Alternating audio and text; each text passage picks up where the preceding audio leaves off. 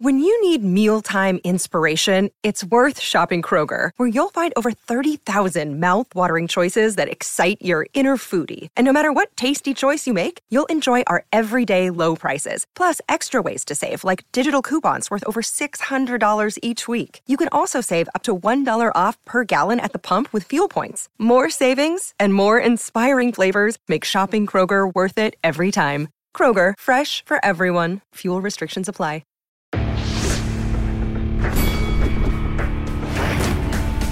Reveille, reveille, donks. Look at us now, tip to tip. This is our life. This is our passion. That's the spirit we bring to this show. I'm Luke Thomas. I'm Brian Campbell. This is Morning Combat. Oh, yeah. Can you smell that? Get a little artsy in here. It must be Friday and it must be Morning Combat. Come on in. The water's fine around here. Friday, August 12th. Let me get your date right. 2022. Ready to set the weekend right with the best award-winning combat sports show maybe ever created. I'm BC Brian Campbell, that American Alpha, that BBC with the BDE. But I ain't royalty despite my fantastic King Mo shirt right here, okay? I got a guy next to me who literally is standing in the Hall of Fame. The former UFC light heavyweight champion sliding in for Luke Thomas this week, Rashad Evans. Sugar, my man, I don't say this lightly. Always a pleasure, sir. What's up, BC? What is up? Hey, great intro, but I was missing the ayahuasca of Tower of Power. You're right. It was planned. I dropped the ball right there. Forgetting the date in real time screwed me up. But Luke Thomas on vacation. We wish him well. He needed Rashad, you saw it. The dark circles underneath, inside, and behind that man's eyes. That dark soul just yearning for love and acceptance. He needed to take a step away, right? Let's be fair. Absolutely. All right. Him and the family will enjoy a good one. Rashad, you filled in for me on vacation. We love getting a chance to hang out with you. How the heck's life lately, man? You know, you're always in shape. Always in shape. Life is great, BC. You know, just still in the gym training. I've been working on my godson, Devin Smith. He's trying to, get it back going again. And, he's getting his weight down to 155. So he's been doing pretty good. But overall, I've been doing really good. I've been just, doing my thing. Just working a few different avenues. I got this functional mushroom company, Umbo Bar, that I've been working on. So it's been going pretty good, BC. All right, if we could get our fantastic merch maven, RJ Dunkelfucker, to get you a long-awaited MK care package, will you give back the same on the shroom level here? I don't know if this is legal, Rashad, but we may be. No. Listen. It's legal. It's functional mushrooms, so that's like lion's mane, cordyceps, and reishi turkey tail, like stuff good for your neurological health. Okay, so I won't be looking into 1970s wallpaper and seeing goblins chase me like I once did in 2001, right? No, nothing psychedelic. Not just yet. All right. Hopefully we can get that deal done as well. Rashad, we got a big weekend of fights from UFC to PFL, Bellator, boxing, a lot to get into. We're going to have a fun time. We're also going to debut a new segment today. You ready for this, Rashad? Because you're going under the hot lights, okay?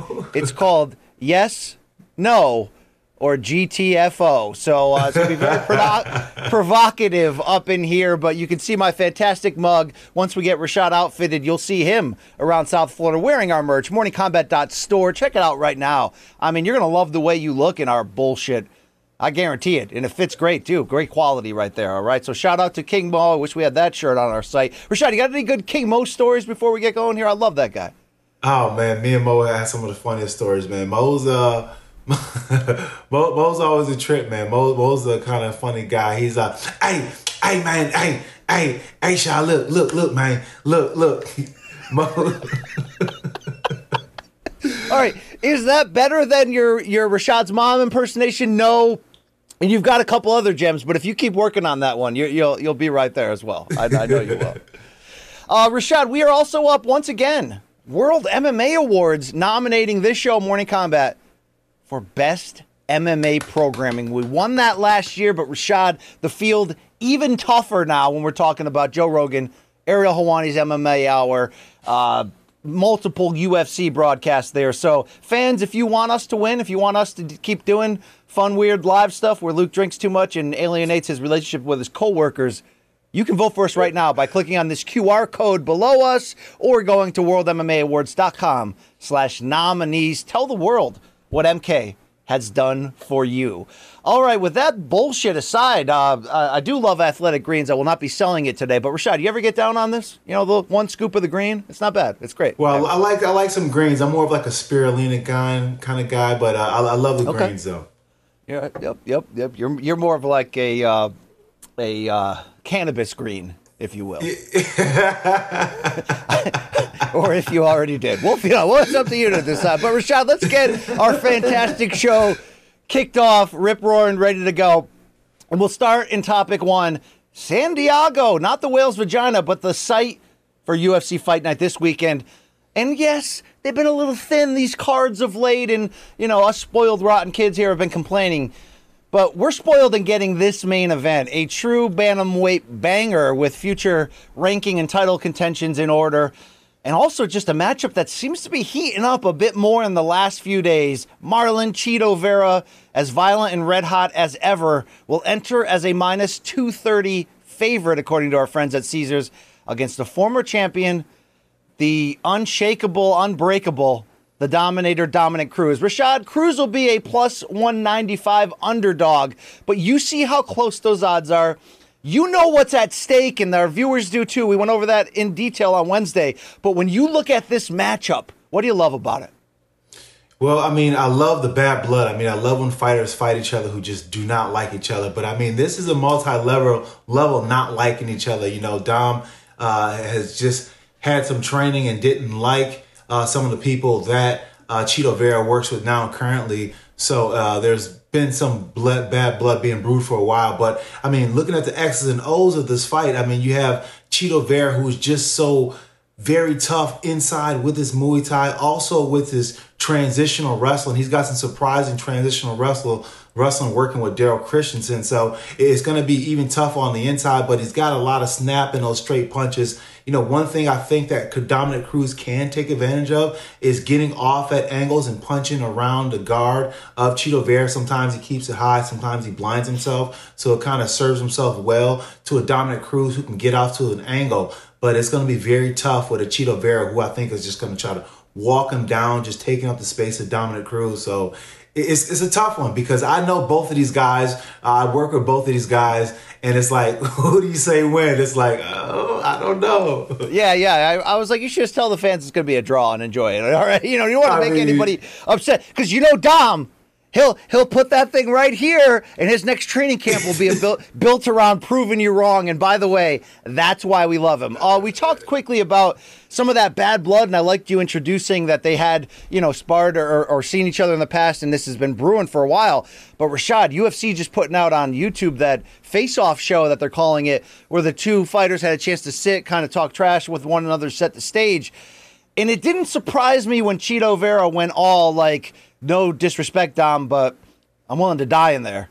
I'm willing to protect my family. I'm willing to, come in and do what it needs to be taken.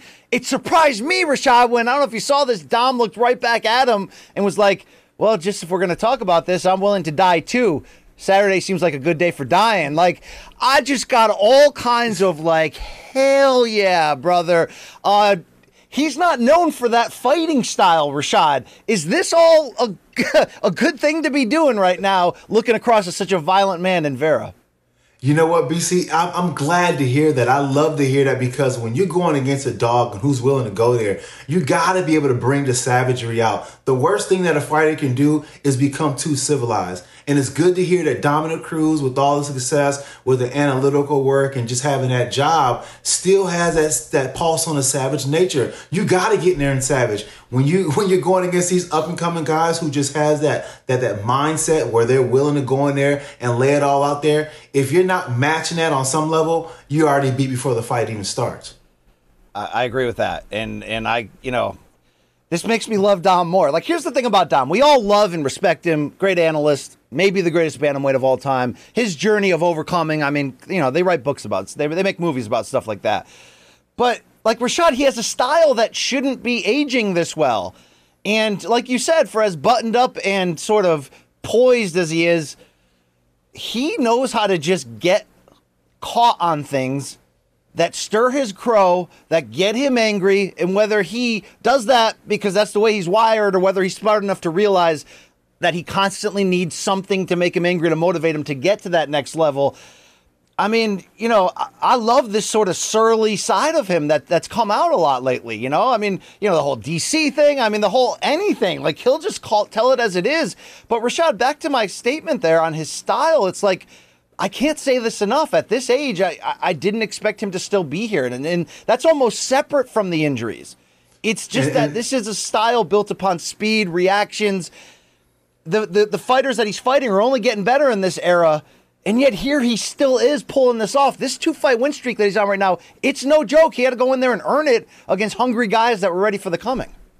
And it's a true testament to his ability to the footwork that he has. I mean, listen, when you get older as a fighter, you can tell how old the fighter's getting with just how his feet move, when he gets hit, what his feet do, how they move afterwards. And Dominic still has great feet. Being able to move the way that he does and being able to get hit, take punishment, but still be able to keep his feet under him, despite having those 2 knee surgeries that pretty much could have ended his career, he still has that movement in his feet. But I mean, at some point, when you see a fighter who relies on those movements and those abilities of a young fighter having those fast reflex, it seems sometimes to get old overnight. And one shot could be like, oh man, he looks old overnight. Is this the fight for Dominic Cruz?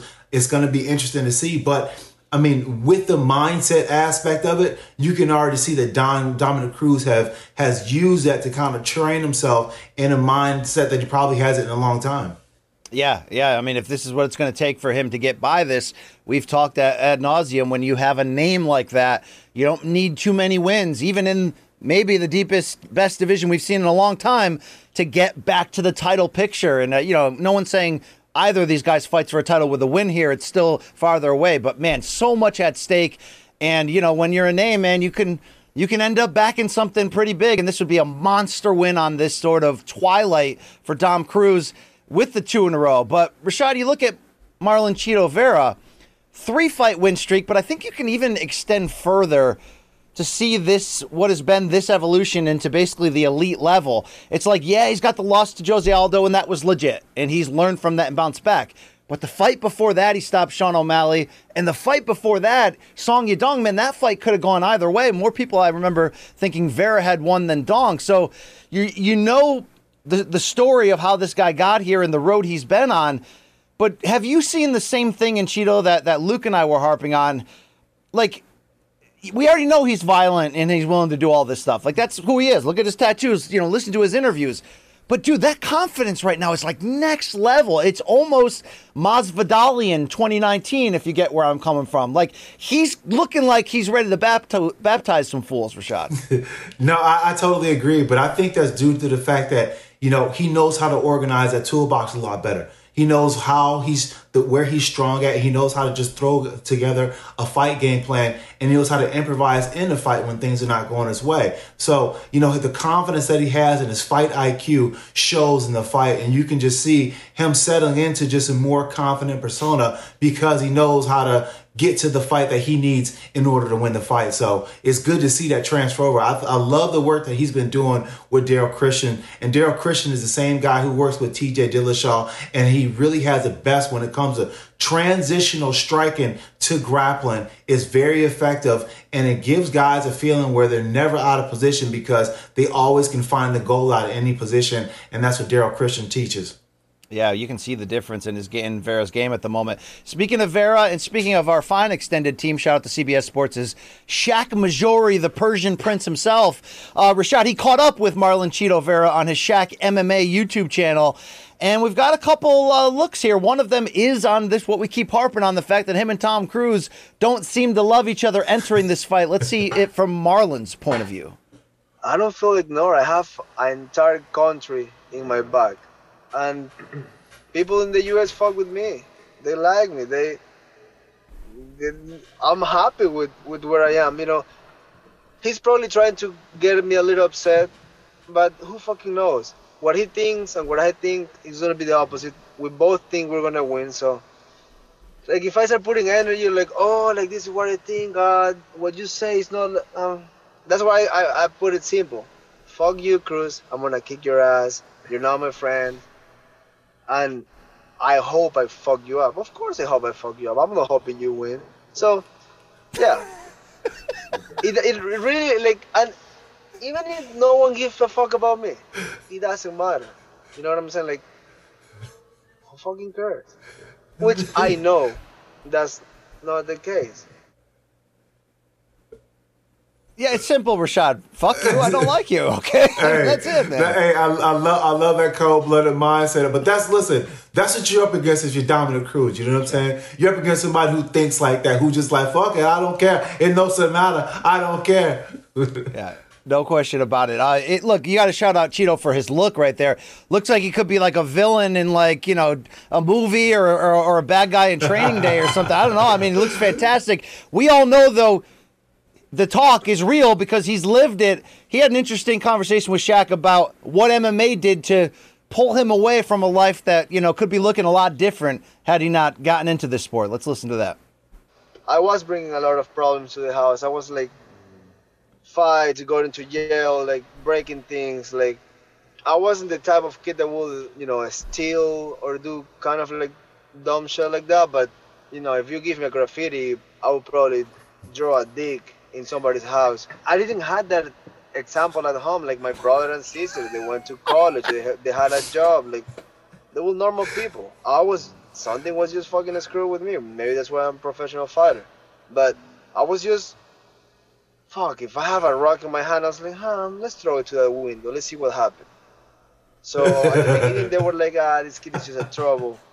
We don't want this kid to learn how to fight. That would be bad. But actually, that was a solution to my problems. Like, when I started training and fighting, everything went away. Alcohol went away, cigarettes went away, and many opportunities to do drugs went away. That probably saved me from a lot of bad decisions.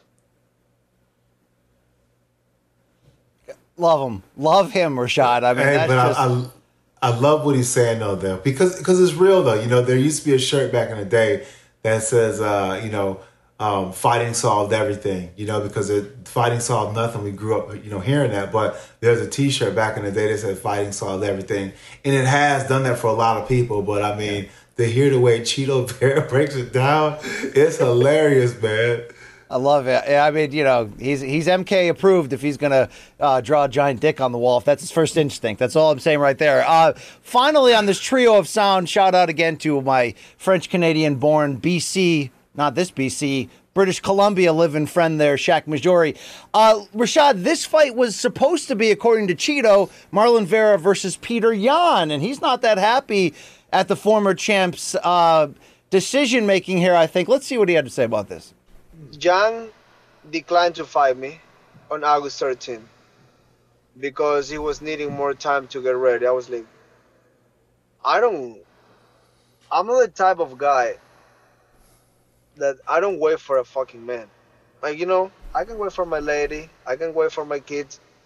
I'm not waiting for another man. I'm like, they call us, like he literally called me out that Wednesday morning saying like, oh, I'm gonna kick your ass, blah, blah, blah. Sure, cool. That day, UFC called me and called him. August 13, you guys want to fight in Boston. He declined the fight. He said, I don't have time. I want to do it in October. I say, fuck you. You lose your opportunity. I'm ready to go now. October, I want to maybe fight another time. I want to be active. I want to be a world champion.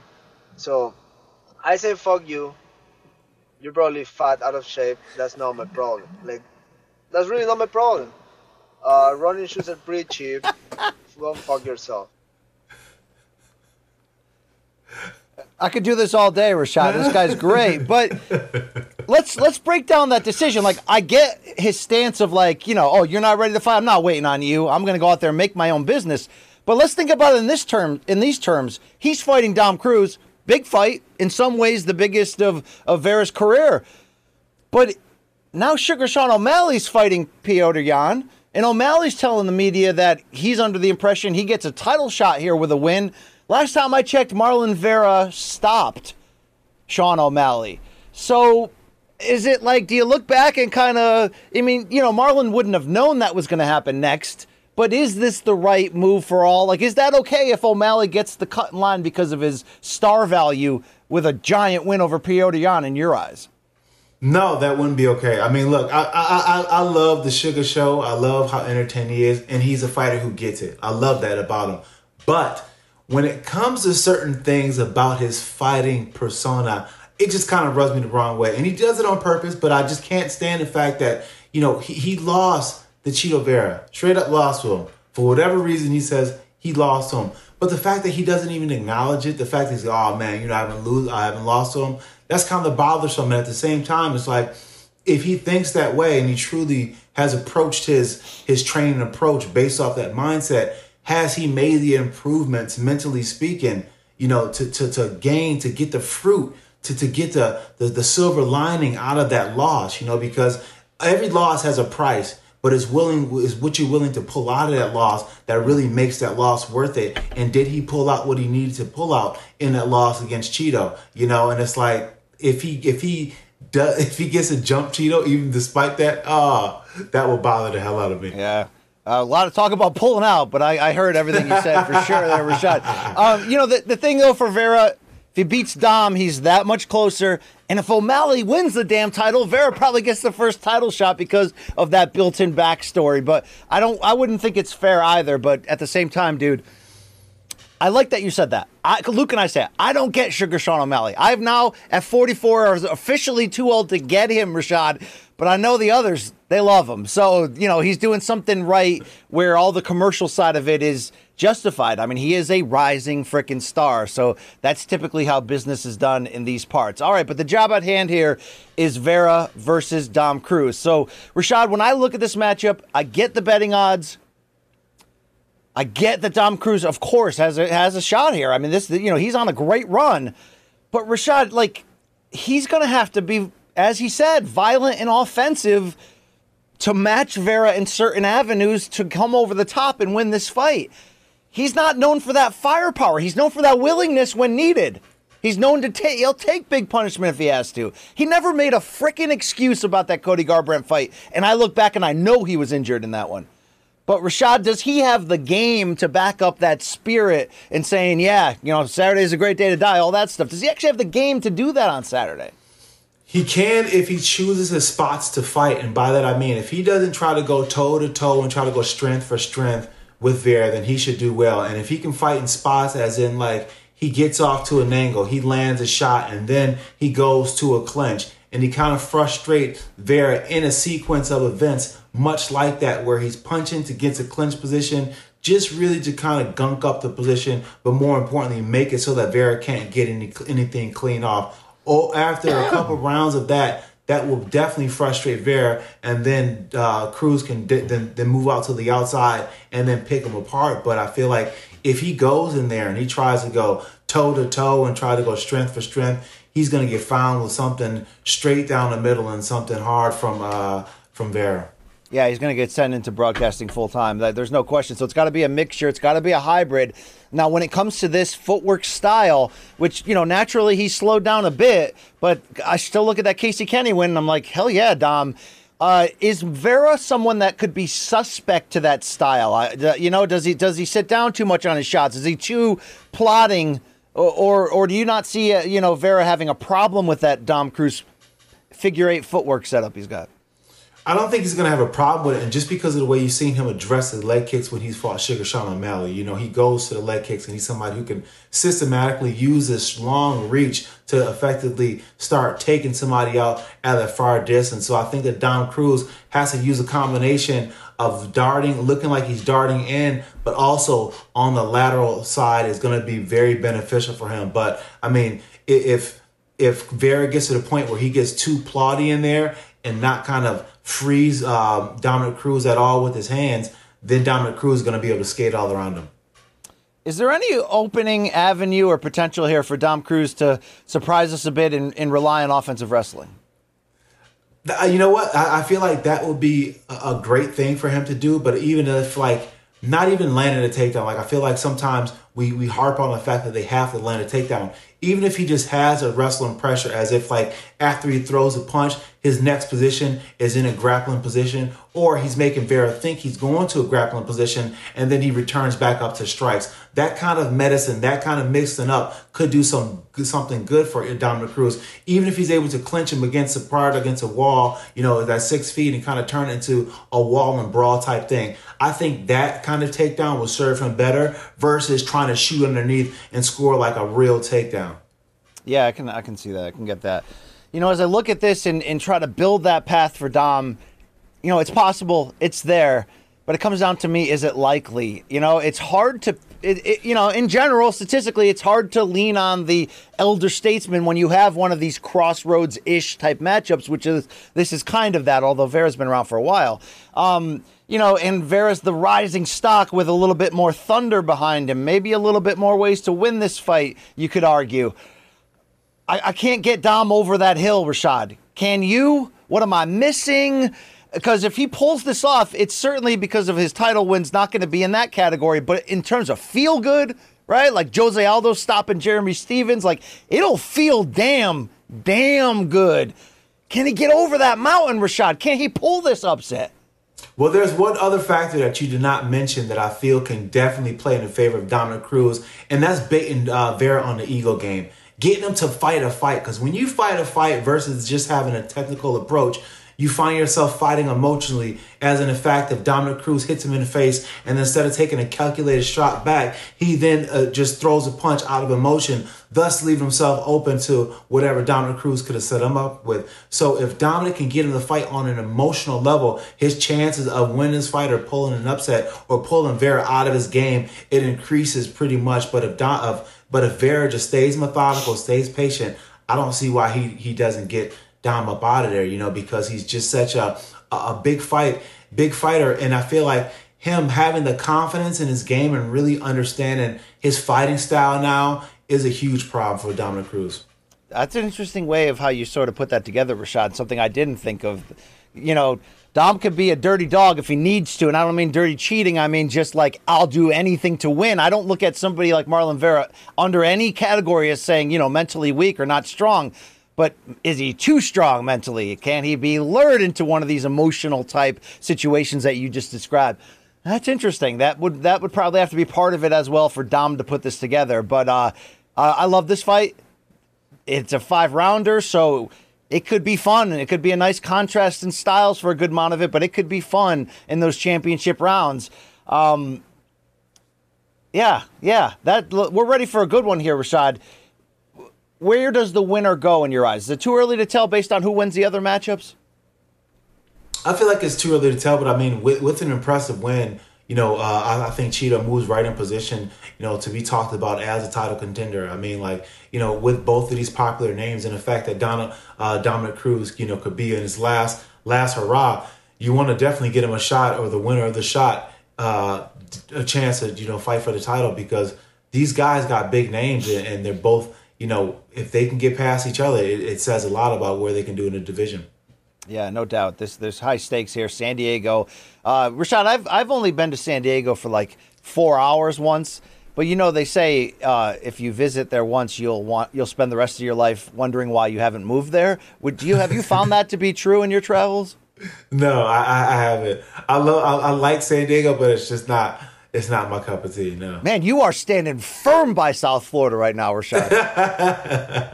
I mean, South Florida is a spot. I mean, it's hot, it's muggy, but, it's all right. All right. Are you a big Ron DeSantis guy? We're not supposed to go deep into politics here, but, some people say, 2024, Rashad, all right? I know it's your guy, right? I mean, I love DeSantis. He's good for our state.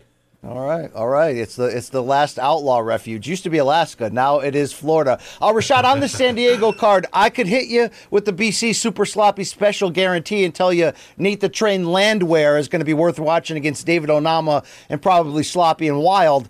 You know, Rashad, that I got feelings in this Cynthia Calvillo-Nina Nunes fight. Both need a win, both in a rough spot. And by the way, Nina did tell the media she did not follow Amanda to the new gym. She's going to stay at ATT until she retires. So shout out for there. Any of these fights, Rashad, up and down at all, have your care level here, because this is not a great card. I'm not here to besmirch it, though. Enjoy yourselves. Buckle up. Watch what you're going to watch for. What the hell are you going to watch for, Rashad? I got interested in the Landwehr the fight. I feel like I really like this Landwehr dude. I mean, I love. First of all, I love the way he talked. Whenever he talks, I'm just like, does he really sound like that? But his whole approach to fighting is one that just kind of it excites me as well too. But Onama, he's got that Krause training, and I'm a really big believer in guys training with James Krause. I mean, you see these guys fight differently. It reminds me of the old Jackson's team.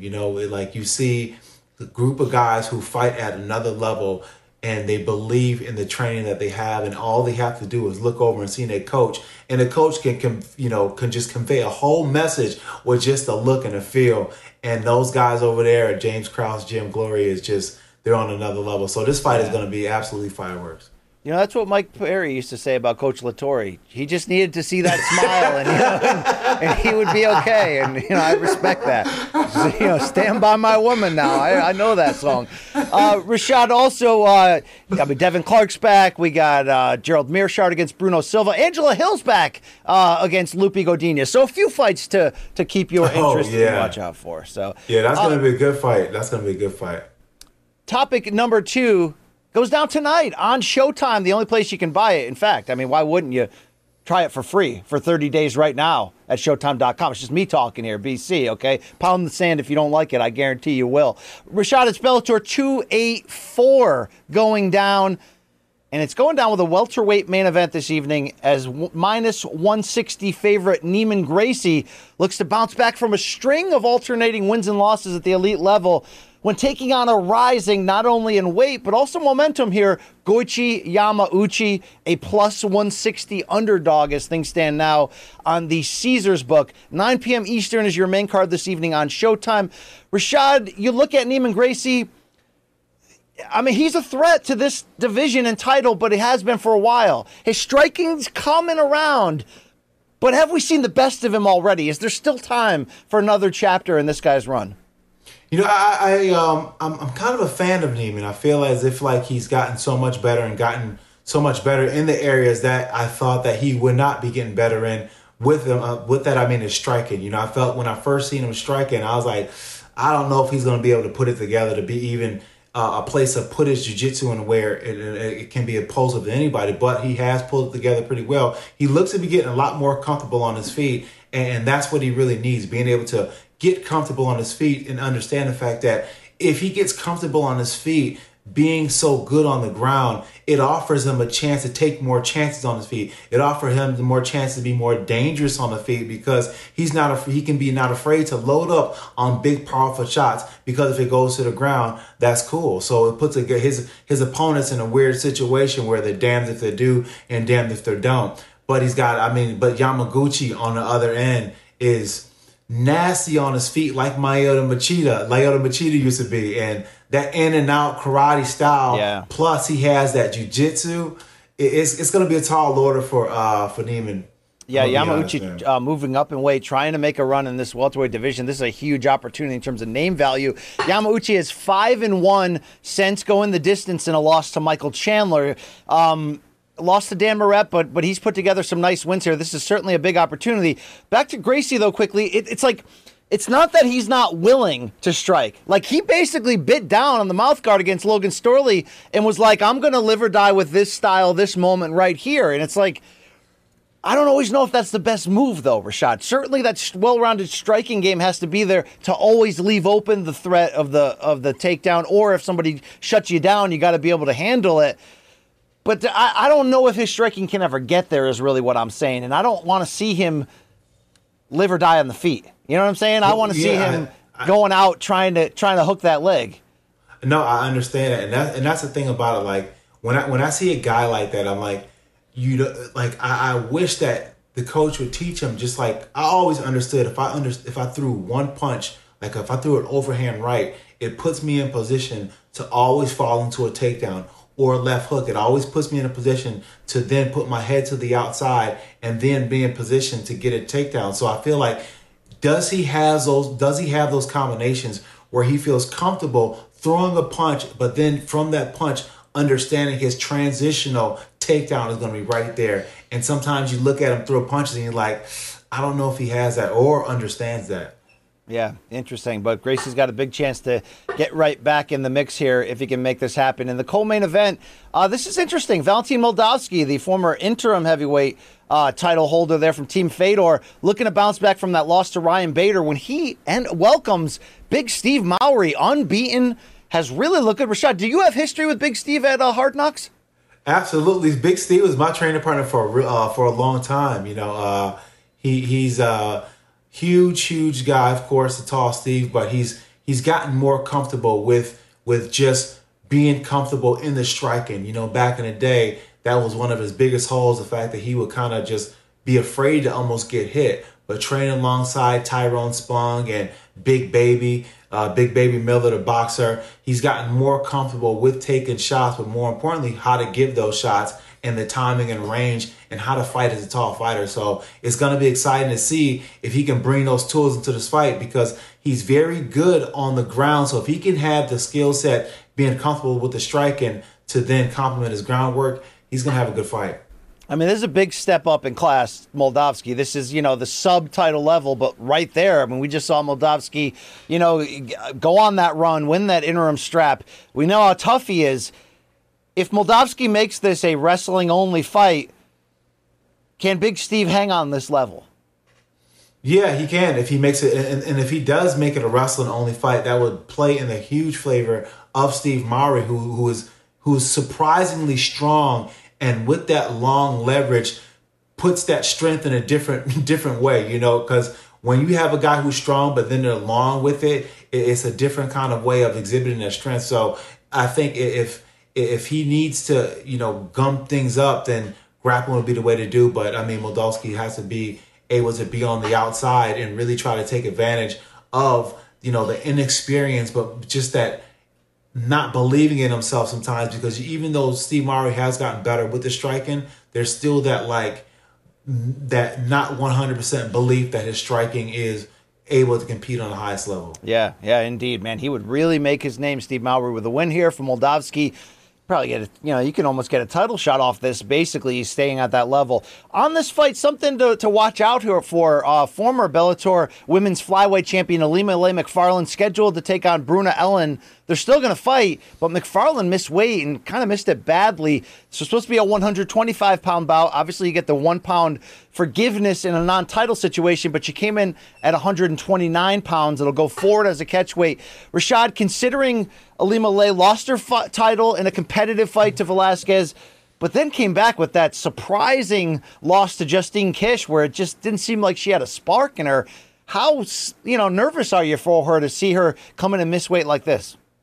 I'm pretty nervous. You never know what is truly going on when a fighter miss weight and they miss weight that bad. From a woman fighter, it's hard to say, is it because she's on her menses and it kind of adds more water and it makes it harder for her to cut weight? Who knows? Or is it just the fact that she's just not coming into this fight as focused and didn't have a good training camp where she put diet first and systematically got her weight down in an incremental way where she's able to be on weight? So there's a lot of things that could be looked at in a situation, but it doesn't bode well for her, being the fact that she's been struggling lately competing. Yeah, I agree. I'd like to see her bounce back here. It seems like there's a lot going against her at the moment, and she was just right there, and now she's not. So things happen. Sometimes people go on cold streaks, but I love Alima Lay's great. The energy, I love the crowds. I love when they go back to Hawaii and the crowds go sick for her. So, she's still got it in her. Let's see if she can put things together despite that challenges. Austin Vanderford, Rashad, excuse me, coming back here against a well-mulleted Aaron Jeffrey, but this is the first time we're seeing Mr. Van Zandt since, I don't want to say disastrous, but dude, he went in there for the title against Gegard Mousasi, and it seemed like it was over before it began, Rashad.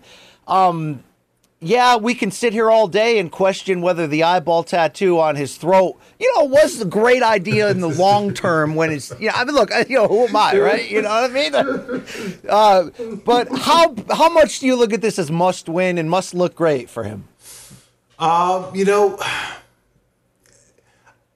I think he needs the win, but I don't think it's like a must win. You know, I feel like he needs the win. I feel like it's a very important fight and is really going to say the direction of where he goes after this. But I feel like, you know, he does have another one in there if he doesn't win this one. You know, really, it's just getting a matter of just like, you know, what kind of fight he goes out there and has. Is it one where he's just out there looking as if like, all right, he put in the work, or is it one where it looks like, man, what is this guy even doing in the cage? Yeah, indeed. I would say the undercard here, which is you can see it on YouTube on the Bellator MMA channel as well on Pluto TV this evening. Pat Downey going to make that debut, Rashad. A lot of people talking about this guy. We don't know if he's going to be able to transition from the wrestling and be an instant stud for them, but he's going to make this debut against Keys Nelson.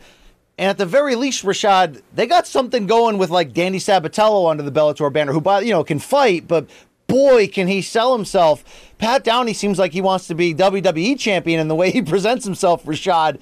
I think this is appointment viewing tonight. I got to find out what he's made of. What do you know about Pat Downey? You know, I don't know much about him, man, but it's going to be exciting to see what he can do, and especially if he understands the whole like game when it comes to marketing yourself. That's everything these days. If you can really find a way to market yourself and really get to these kids and hype yourself up on that level, oh my gosh, you know, the sky's the limit. But having that wrestling background too as well, I mean, that takes you so long, you know, so far as well, because it makes up for a lot of other areas where you can, you know, take time to develop your skill set, like your hands and other things like jiu-jitsu and things like that. And, you know, Luke hates when we talk about pro wrestling and try to link any of it to MMA. But when you come in there with the attitude, like I'm going to be a pro wrestling villain, I'm the bad boy of college wrestling, and now I'm going to, you know, like, people are going to care. They will, okay? That people like bullshit, okay? I love a lot of bullshit. Spread it on my toast, Rashad, all right? It helps me get through the day. That's Bellator 284 this evening, main card, 9 p.m. Eastern, only on Showtime. Rashad, also Saturday, it may not be getting a ton of love, but here, topic 3, the PFL playoffs will continue with PFL 8, Cardiff, Wales, Rashad. Now, you know from being a part of this show that I'm half French-Canadian, half Lithuanian, Rashad, okay? But I've also been welcomed into the community with the Welshmen, okay? I'm Wales not by birthright, but by choice here. You know, that's my UK home when I make it one day. Cardiff, Wales, the home of what could be a pivotal bout here for Rory McDonald in the Final Four, the playoffs beginning at welterweight. Only this opponent change kind of changes the narrative in a lot of ways. So if you missed it for PFL 8 on Saturday, originally Rory McDonald in the main event against Magomed Umlatov. If I'm butchering that, I'm sorry. Umalatov. Luke says this guy was going to steamroll him potentially. We're talking about Rory McDonald, what's left at 33, you know, all this stuff. Now, Rashad, visa issues for both Umalatov and also Mateus Scheffel. They're both off the card. Delano Taylor going to step in the main event and take on Rory McDonald. He has a 9-2 record. He's coming off a loss to Magomed Karimov. Rashad, I'm not expecting you and I to break down at length what Delano Taylor's name is going to mean to the X's and O's to this fight. But it feels like there's an opening here for Rory to... It's like he's at such a teeter-totter place coming off that loss where it didn't look great. If he goes out there and loses here and gets kicked out of the playoffs, we may be talking about, should he walk away? Is he still the same guy? Yet he could really tell us to all shut the F up by making a run at this tournament and winning it. Now Umatalov is off. Like, Rory's got a shot here now. I mean, the stage is set for him to really go in there and to walk away with $1 million, to be honest. I mean, he couldn't ask for a better situation. I mean, listen, granted, he still has a tough fight ahead of him, because anytime you're going against somebody short notice and they have a huge opportunity, you are their Super Bowl. You're everything that they, you know, ever dreamed of having a big opportunity moment. So you have to go in there and meet them at that level. But this is a huge layup. This is a huge, like, weight lifted have to be off the shoulders of Rory McDonald. And this should honestly inspire him. This should be like kind of put some new air in those tires and be like, you know what? I need to sprint to this finish. Yeah, absolutely. This could completely change the game. We'll see. You can also get surprised by a new guy coming in. The other half of that bracket is the guy who just beat Roy McDonald. That's Sadabu Sai. He'll be taking on Carlos Leal in the other semifinal. Caesar Sportsbook has this basically minus 110 to both. So it's basically a pick-em right now. If it ends up being Sai versus Roy McDonald in a rematch, well, there you go. There's your championship. We'll see who comes out of there. The heavyweight side, though, lost Mateus Scheffel. He had given Renan Ferreira his first loss and looked like he was coming on. They already lost Bruno Capoloza, who was injured. But Juan Adams, you may remember him from his time in the UFC. Didn't he fight Greg Hardy, right? Yep, he did. Juan Adams is 5-1 since getting cut by the UFC in 2020. He's now taking on Denis Goitsev in one semifinal. Ante Delija versus the aforementioned Renan Ferreira. I'll stop.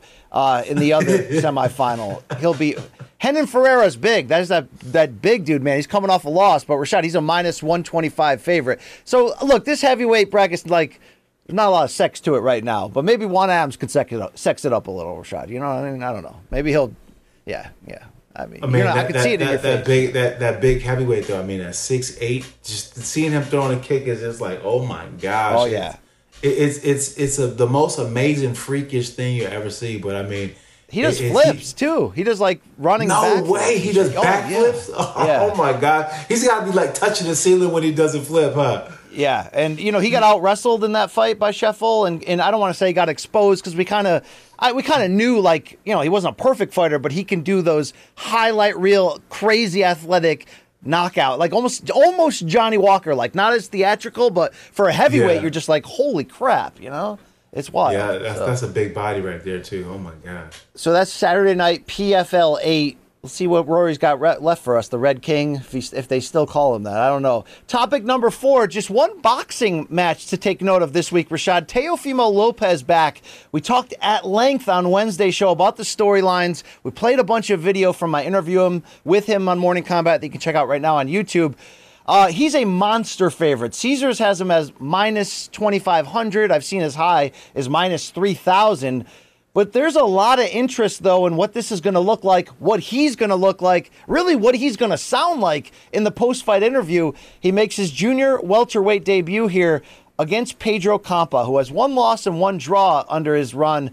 But the 30-year-old from Mexico has never fought outside of Mexico.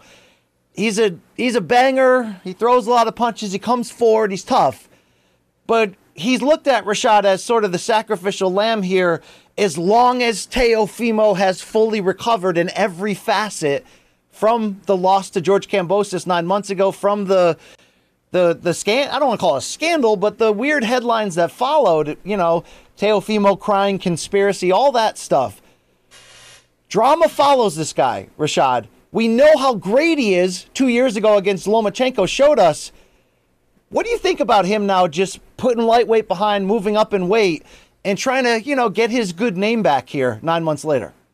Well, I think he did the right thing starting off, taking time away. I feel like taking the time away to just kind of rebuild himself is something that a lot of fighters don't do enough of. Sometimes when we have a situation where we feel like we're at a rock bottom, we feel we need to go back out and prove ourselves. But the fact that he's kind of taking the time to just lick his wounds a little bit and just kind of heal his body, but even go up and weight and challenge himself shows that he's kind of got his mindset and he's found a new horse to chase or just new mindset or a new why behind it. Because when you're the champion and you have that fall down, you have that disappointment, you got to find a new way to kind of, okay, now what am I chasing? Because you can't chase what you chased before because you've already achieved it. I mean, whether you love him or hate him or hate his responses to some questions and categories, I still don't get with the whole conspiracy thing, but I respect him. He's only 25, Rashad, and he knows how to navigate drama in his life for better or for worse. I mean, when you talked about him taking time off, dude, he went through that loss to Kambosos. Now we find out he had the tear in his esophagus. He also was going through a divorce while his now ex-wife was pregnant with his first son, who was born days before the fight. Meanwhile, he didn't have enough money left after this fight got postponed so many times to pay trainer Joey Gamache, and he was now ride or die with his dad. And then they went through the controversy of not only the loss, people saying, there's too much shit in his life. He needs to get his dad away from him. they're doubling down. They're ride or die. They're in this together now. He's not necessarily giving you the answers to your questions that make you say, guaranteed this kid's back. But whether that's for better or worse, Rashad, I do look at him as somebody who's Teofimo as wiser than his age. Like this is the life he lives, again, for better or worse. A lot of stress, a lot of stuff going on all the time. He can shut up a lot of it by going out and doing what you expect him to do. Be smarter this time, be a little bit more poised, but knock Pedro Campa out. I mean, winning does have a way of kind of massaging and getting rid of all those whispers and the criticism.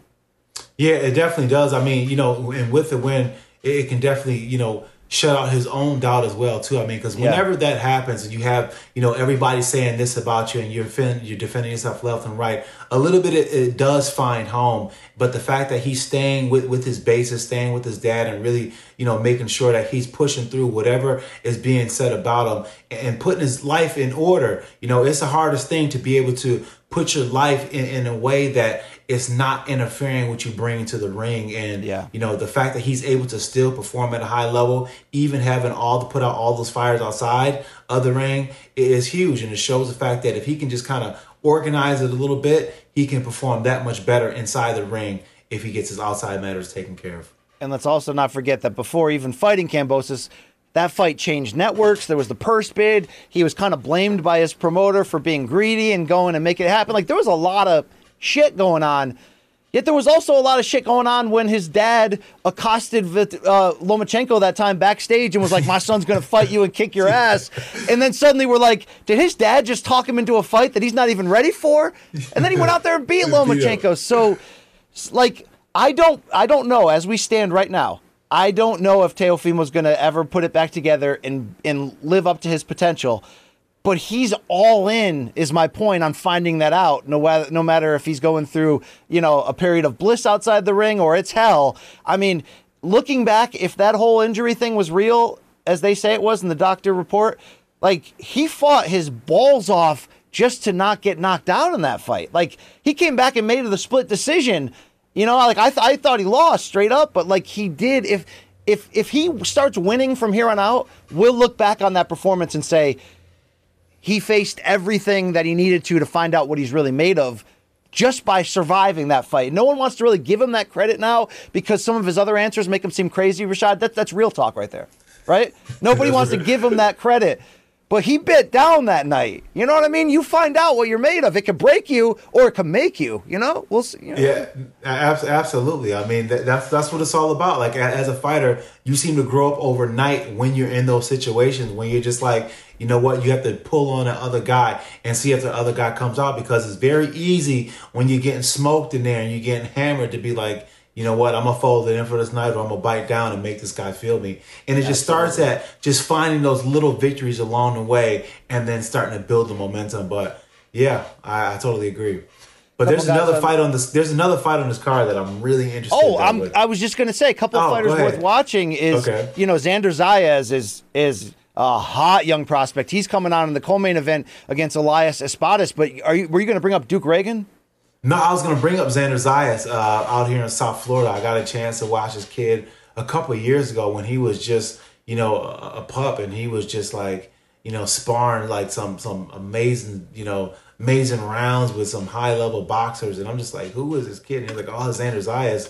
And he's just continued to kind of grow in the rankings. And, now he's growing up, and he still hasn't even hit his man strength yet. So when he gets his man strength, oh my gosh, this dude's going to be a huge problem. I'm finding more and more people in boxing that are in the know, but then the guys that behind them that are really in the know, you talk to them and they bring up his name a lot. Only 19 years old, from San Juan, Puerto Rico. There's a gap in the moment in the boxing hierarchy of like that big Puerto Rican star. Like, like the Trinidad, the Cotto, like we thought that would be Felix Verdejo and it wasn't. There's an opening. A lot of people saying he could be the one. He's got experience for that youth, man. 19. But we're going to find out. Also, I was going to mention Duke Reagan with that Olympic experience as well on that undercard. Check it out. Topic 5, our quick hitters. Rashad, I'm going to freestyle here. My first quick hitter is there's been a trio of BC-approved all-female undercard fights in the future coming up that seem to be really awesome. Either like, Sean Shelby and Mick Maynard are watching this show every week, and they're starting to let me brainwash the way they think. But they're booking my style. So, Rashad, I'm going to read each of the three to you. You tell me, like, yay or nay. Like, you feeling what I'm feeling? You know what I'm saying? Right. Here we go. October 1st. This might be the BC Super Bowl. Cheyenne Vlismas versus Tabitha Ricci. Yeah. You're going to give me a yeah? You're in? You're in on that? I'm in.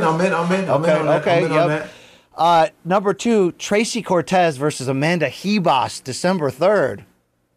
Yeah, I like that. Hebos is a beast. That's a big fight for Cortez. You know, that'd be the breakthrough win to really go beyond being Brian Ortega's girl. You know what I'm saying? Like that's a making moment there. And the third is November 12th at MSG. This is bound to get a lot of attention on it. Erin Blanchfield versus Molly McCann. Rashad, that's great matchmaking. No, it is. I think that one right there is going to be a huge one with Molly McCann. I love the way she fights, man. She got such a gritty style. She may have to fight off her back in this one, Rashad, so this will be interesting. Yeah, I know. Yeah. Rashad, we'll keep with the quick hitters. We want to get your take. Bo Nickel, of course, who the Penn State All-American, 3-time national champion product, who won his Dana White Contender Series bout last week, but wasn't offered the full contract, will make another appearance. This is what he said at the post-fight presser. It's all good. I'm just excited. I'm always grateful for the opportunity to compete. So getting out there unscathed, another dub. I'll get to fight soon. All good. And I've said a few times already, but the goal is not to be a UFC fighter. I'm here to be a UFC champion and the number 1 pound for pound in the world. Rashad, I think he answered this and, carried himself very well. Whether you believe that you should just give him the full contract now or whether we're doing reality TV here to get more viewers on the next episode. Either way, I'm getting that itch. Is this guy, is this Pico level super special, stop everything, he could be next? Is this that level? I know Pico didn't quite get there yet, but there's still time. Are you feeling what I'm feeling here? I'm definitely feeling it. I love the way Bo Nickel, the way he approaches the fight. I love what he does once he's in the cage, because here's the thing about it. Once he gets a guy on the ground, he doesn't waste too much time with holding him down and just kind of suffocating him. He goes right into a position to start grinding and pounding right away. And that just shows the overall confidence that he has in his wrestling, because when the guy starts coming up and they're not coming up in his control, he can still find control out of anywhere. So it just kind of shows his overall confidence. But I feel like, I'm still waiting to see what he can do more with his hands. He seems very comfortable striking thus far, but it's at a certain level. What does he do at the next? Yeah, indeed. I mean, so many questions still to answer. I mean, maybe this is probably the smartest way, marketing TV-wise. Maybe the UFC has BC, here's what I don't get, though. Here's what I don't get. It's I love the approach. I love the approach, and it gave the fans a chance to get a taste of this Bo Nickel and just the prospect that he is. But it's we knew what he was before we brought him on the show, right? You know what I'm saying? Yeah, exactly. So it's I mean, that's the reality TV part of it. I don't think there's a question that him and his team had talked to UFC before that fight. They knew what was going on. They knew. Come on. They knew. Yeah. They knew. Rashad, here's a October 15th main event. I think this is set, not rumored. Middleweight UFC, Jared Cannonier versus Sean Strickland. Both needing a comeback win to sort of re-enter this title picture. Damn, I love this fight. You?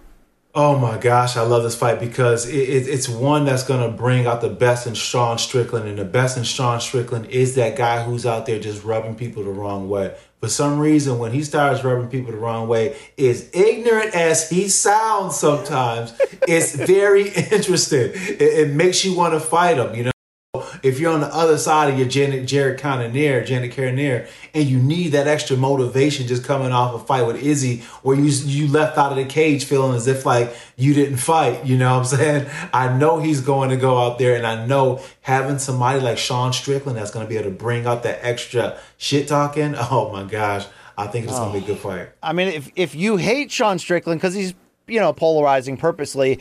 You just saw him get knocked out by Pineda. You must look at this and go, oh, we'll get a chance to see him get knocked out again. But obviously the real breakdown is, you're right, this probably will bring out the best of him because he's going to have to be everything he wasn't, calculated and careful. And obviously I think he's got the game to do it. And we'll see what that loss Adesanya did for Cannonier. You know, I did see that UFC backstage video. You know, he looked devastated, meaning Jared Cannonier, sitting down in the locker room on the stool, as you would expect, but sort of just thinking like, you know, I just had 5 rounds to go for broke, and I couldn't quite find that opening.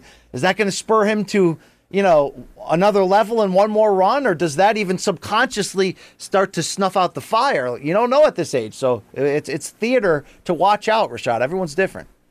Yeah, and you know, there's nothing more frustrating if you're Jared Cannonier and you've had a fight where you've just pretty much watched your opponent just cruise to a victory, and you've were in the fight, but you just never actually fought. I've been there, and it's the worst feeling. So the next fight you go in there almost a little too aggressive to try to prove a point. So it's going to be interesting to see how does Jarrett manage out those feelings. Yeah, absolutely. This next one's a report. I believe it was MMA Mania that threw it out there. We don't have any confirmations internally or everything. We're just looking at this matchup. In the works under this report for Bellator for November is Patricky Pitbull defending the featherweight title for Bellator MMA against, I'm sorry, that's the featherweight, against the rising Usman Nurmagomedov. Rashad, this is about as good as it gets. Sign me up right now, please. Oh yes. My gosh, yo, this fight is amazing. I mean, I absolutely love the way Usman fights. He is the most perfect fighter. He kind of reminds me of Zabit a bit back in the day. Yes. And he got that Zabit feel, but I mean, it's just the smooth, just the look on his face, just just how smooth and just relaxed he is just is a treat to watch. Do you look back on Patricio's?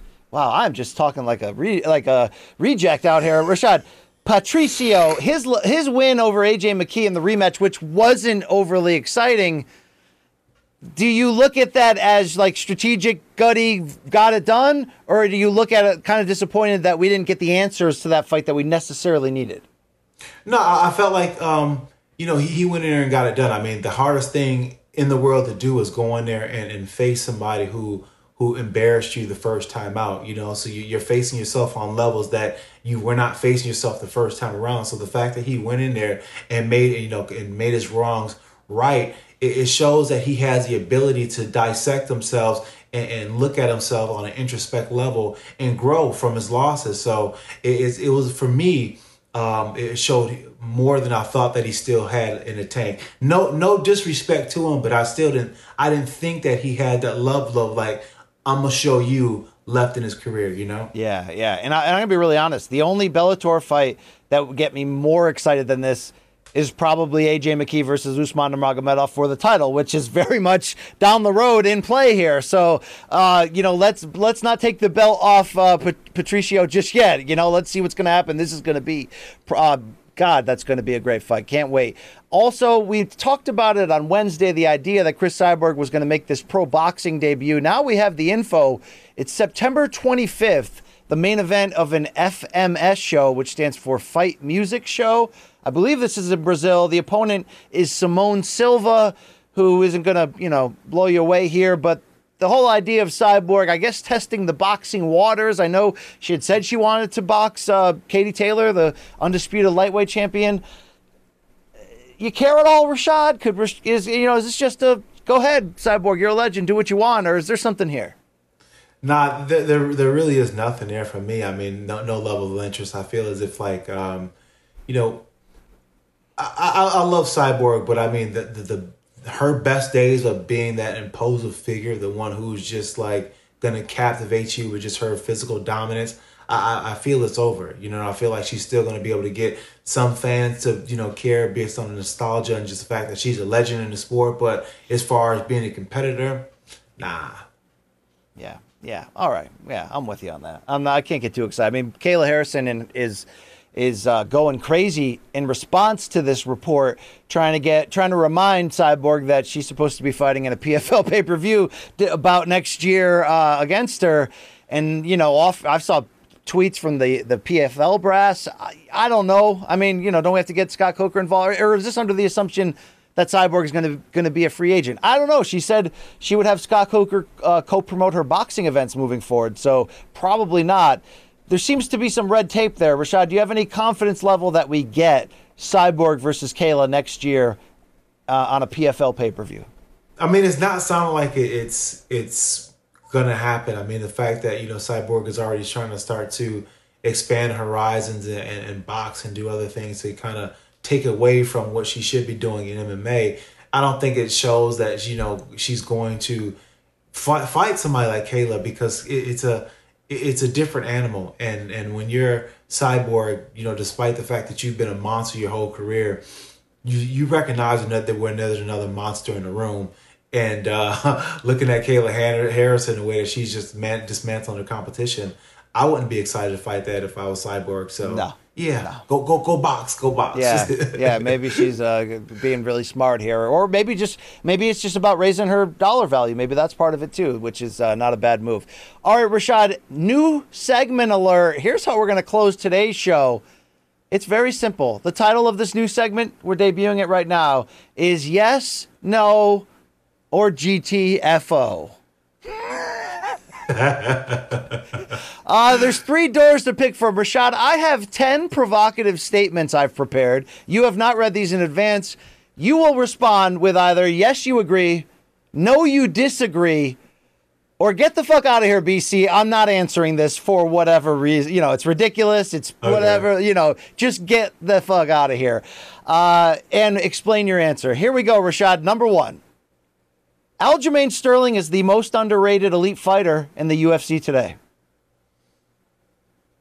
Yes. Ooh. Why? Why is he the most underrated? Explain your answer. Well, I will say he's the most underrated because even despite the fact that he's champion, I feel as if people still don't give him the love that he needs to have as being a champion. I mean, he did beat up Jan, but I feel as even if people yeah, he's still not that guy. If he defends the title here, TJ Dillashaw cannot wait for this fight. It would be an injustice to put him in the top 5 or 6 pound for pound, right?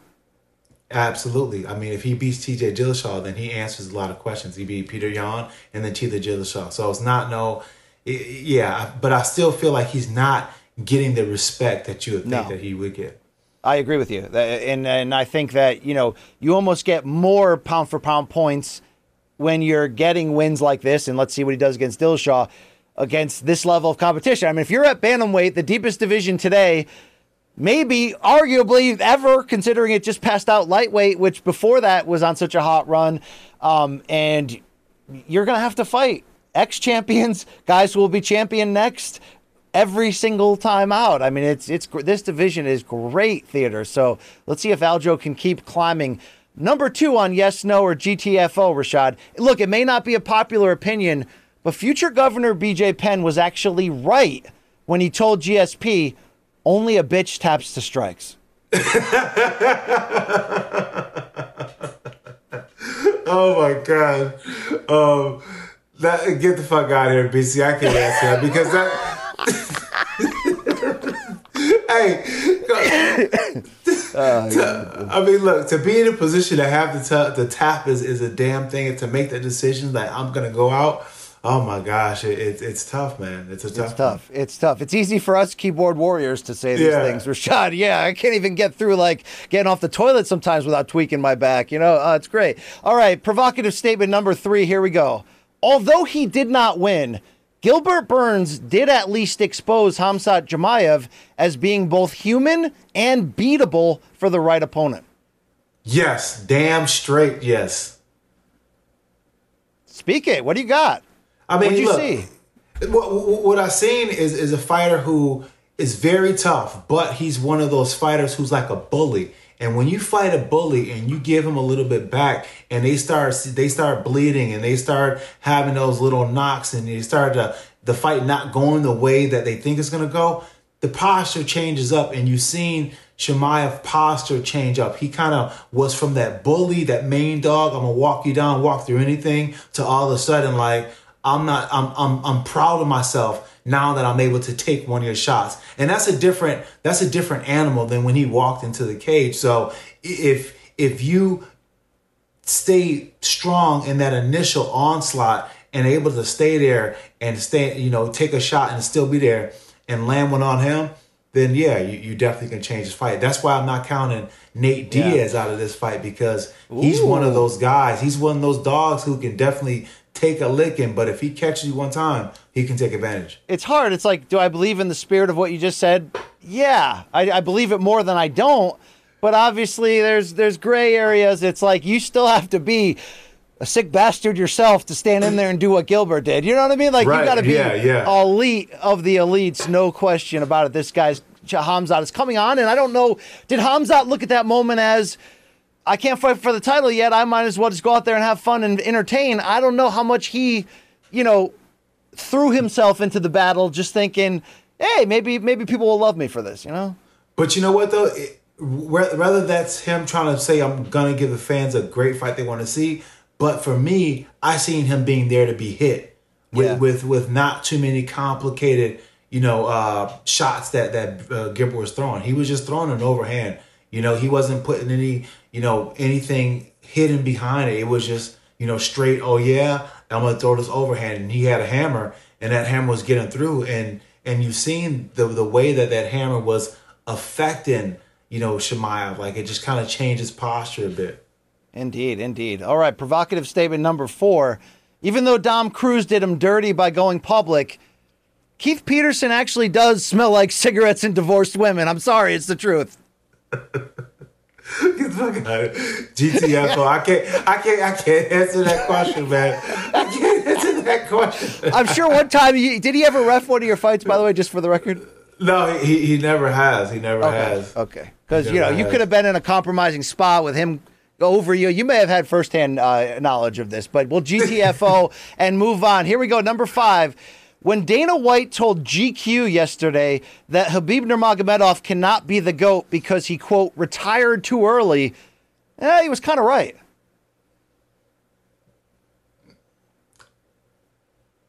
I'm going to say no. You know what? I don't know.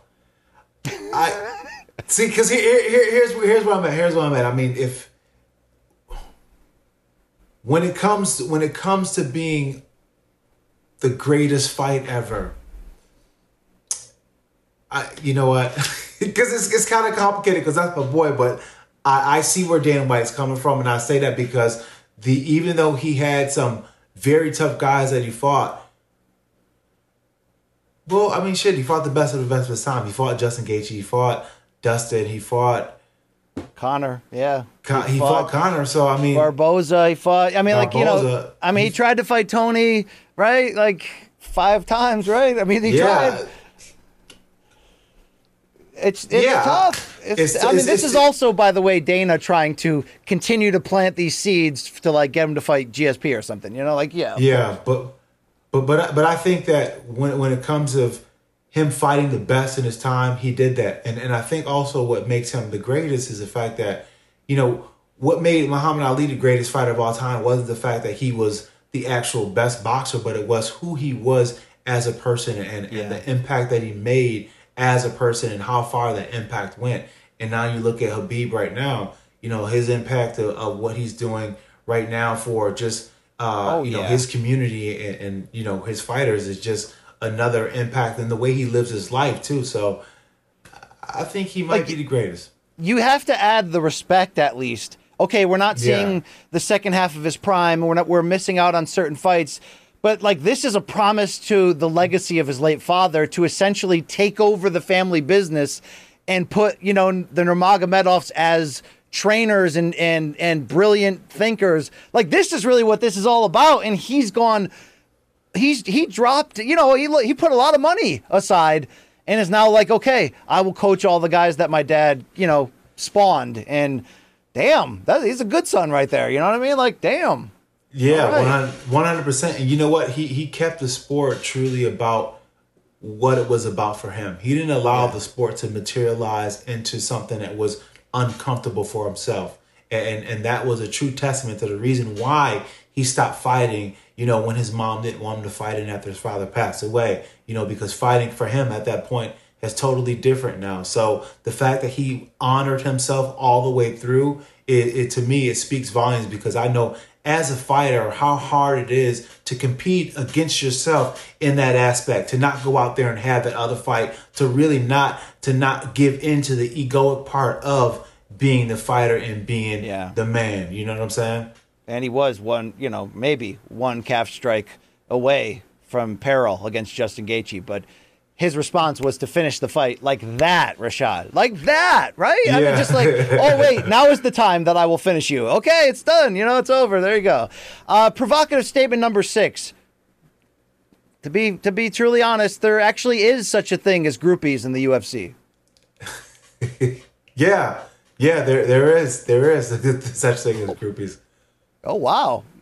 Okay. Oh, just very aggressive super fans that just love the sport that much. Yes. I mean, listen, they especially now, like back in my day, it was a totally different set kind of situation. You know what I'm saying? You have to find some ones that kind of, loved it from watching with their husband type thing. But now they're just like, they're all, they get it.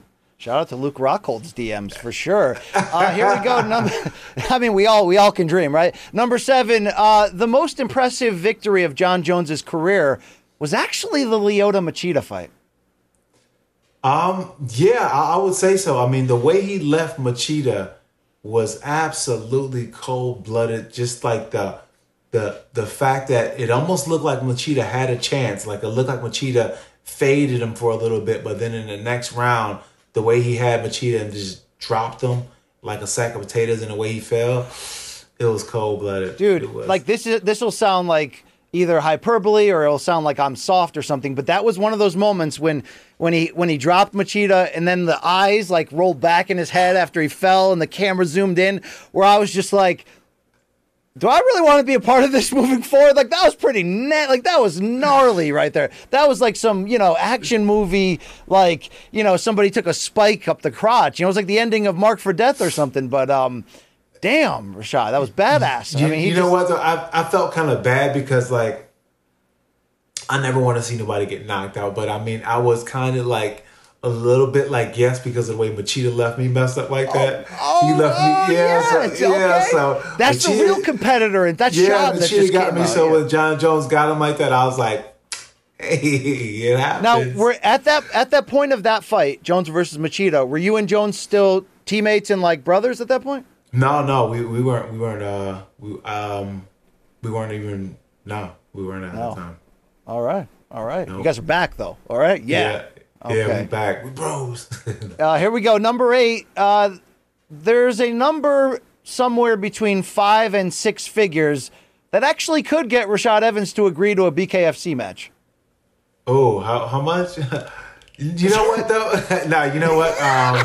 You're like, wait, how much exactly? I could, yeah. It's enough to make you think about it. But BC, look, man. I mean, I've been to a couple of those shows, and you know what? Oh man, I'm enjoying.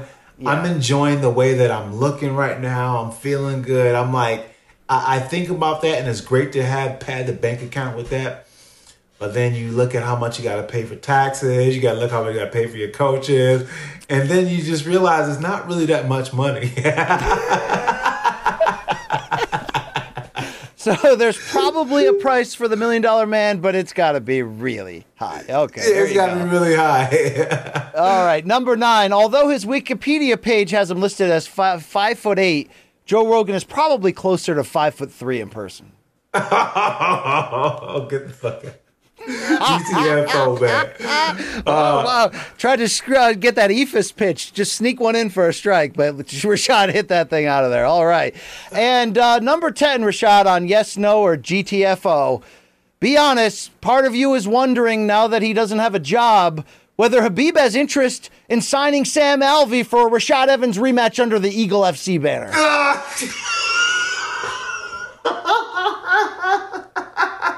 Run that back, Rashad. Yes. Hey, WTFO, man. Listen, yeah, listen. Let that fight happen, man. The reason why, you know what, they thought he was Canelo. That's why he wanted to fight against me. They thought he was Canelo, man. Yeah, I think you're right. Gosh. I mean, that's what people forget. You got screwed on those cards. Oh my gosh. You know what? Man, Sam Allen. You're a good sport, Rashad. Thank you for playing our new game. I can't wait to use that on Luke. I can't wait. We'll see.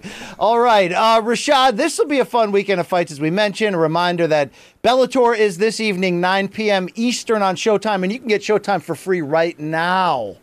Neiman Gracie, Goichi Yamauchi in the main event by going to Showtime.com. 30 days free. Try it out. Got Championship Boxing BC back on Showbox September 9th. Don't miss it. 30 days free or your money back, okay? How much you pay was free. So why don't you try that shit right there. Rashad, what's next? You're going to be on the ESPN desk? I like the gray on gray suit, combo is working for you. Oh, thank you. Thank you very much. What's next? I'm going to be out next week in Kamaru Usman getting ready to fight Leon Edwards. So big weekend for my brother. So I'm going to be there. I mean, it's already a big weekend for Muhammad Usman, so now it's time. Oh, dude, I was going to ask you, tell me about Muhammad Usman. Like, do you know him well? Like, he's a tank. Oh, I know him really well. He's a beast, man. And the best thing I like about Muhammad is the fact that he's a great athlete and he chased a football dream for a while. And he started training alongside Kamaru, but then he branched off and started developing his own training regimen with his own people and kind of starting to do his own thing, which is good because he has his work also with his brother. He still trains with Kamaru. Kamaru still showing him the ropes, but he's developing himself outside of that Kamaru experience. So he's kind of growing in his own way. So he's got the mindset for it, and he's got the training. So it's going to see is everything else going to keep lining up for him. Well, heavyweight is the division that's least, leaning on wrestling skills, if you will. You see a lot of hanging and banging. Does he have the Usman family reputation as a wrestler? He does. Like his wrestling is what he, was anchoring himself around when he first started getting into the sport. Like when I first said, "Oh, you ever do any MMA before?" He said, "Well, I used to wrestle," and we were wrestling around. He knows what he's doing, but it's just a matter of getting him feeling comfortable enough to do it in a fight. And I feel like that's where that transition that he needs to go. He was over there working with, Curtis Blades and those other good heavyweights over at altitude. But sometimes going in a room like that with guys at such a high level, it makes you kind of shell up in your style because you're not as good and you can't get them down. So it doesn't make you develop. So hopefully he can now start to develop it now that he's out of that camp doing his own thing. Yeah, the brothers both winning the Ultimate Fighter, but if we're talking about the best brother combinations in tough history, Rashad and Lance Evans is still for me, just the best. Okay, the best around. Yo, all right. Speaking of Lance Evans, I got Lance Evans Jr. that I've been working on, and he's how old is he? Animal. He's 21 years old. Nice. And, so he's gonna be making his MMA debut in a month. Is your brother nostalgic at all about his MMA time? Nah, not really. He never he just never can get himself in a condition that he wanted to be, so he's not really too proud of it. So yeah. But his son is gonna be something to watch, man. He's a beast. Okay, all right. The Evans family reloading. Okay. Watch out. The Nurmagomedovs, their Team Evans coming on there. Got that that Buffalo, Niagara Falls area backbone. It's I've been to Rochester. That's all factory town villages over there. Okay, Rashad. That's dirt tough. Those folks. You know what I mean? Yeah, you know what's up. You know what's up, BC. Yep. Like at the end of the day, you and John Jones aren't from that far apart, right? In terms of where you were born. We're not. Yeah. I'm in Section 6 and he's in Section 5. So there you go. There it is right there. Rashad, great chatting with you. Can we throw up the socials here where people can follow your work? Catch you on ESPN there in the studio at Sugar Rashad Evans on both.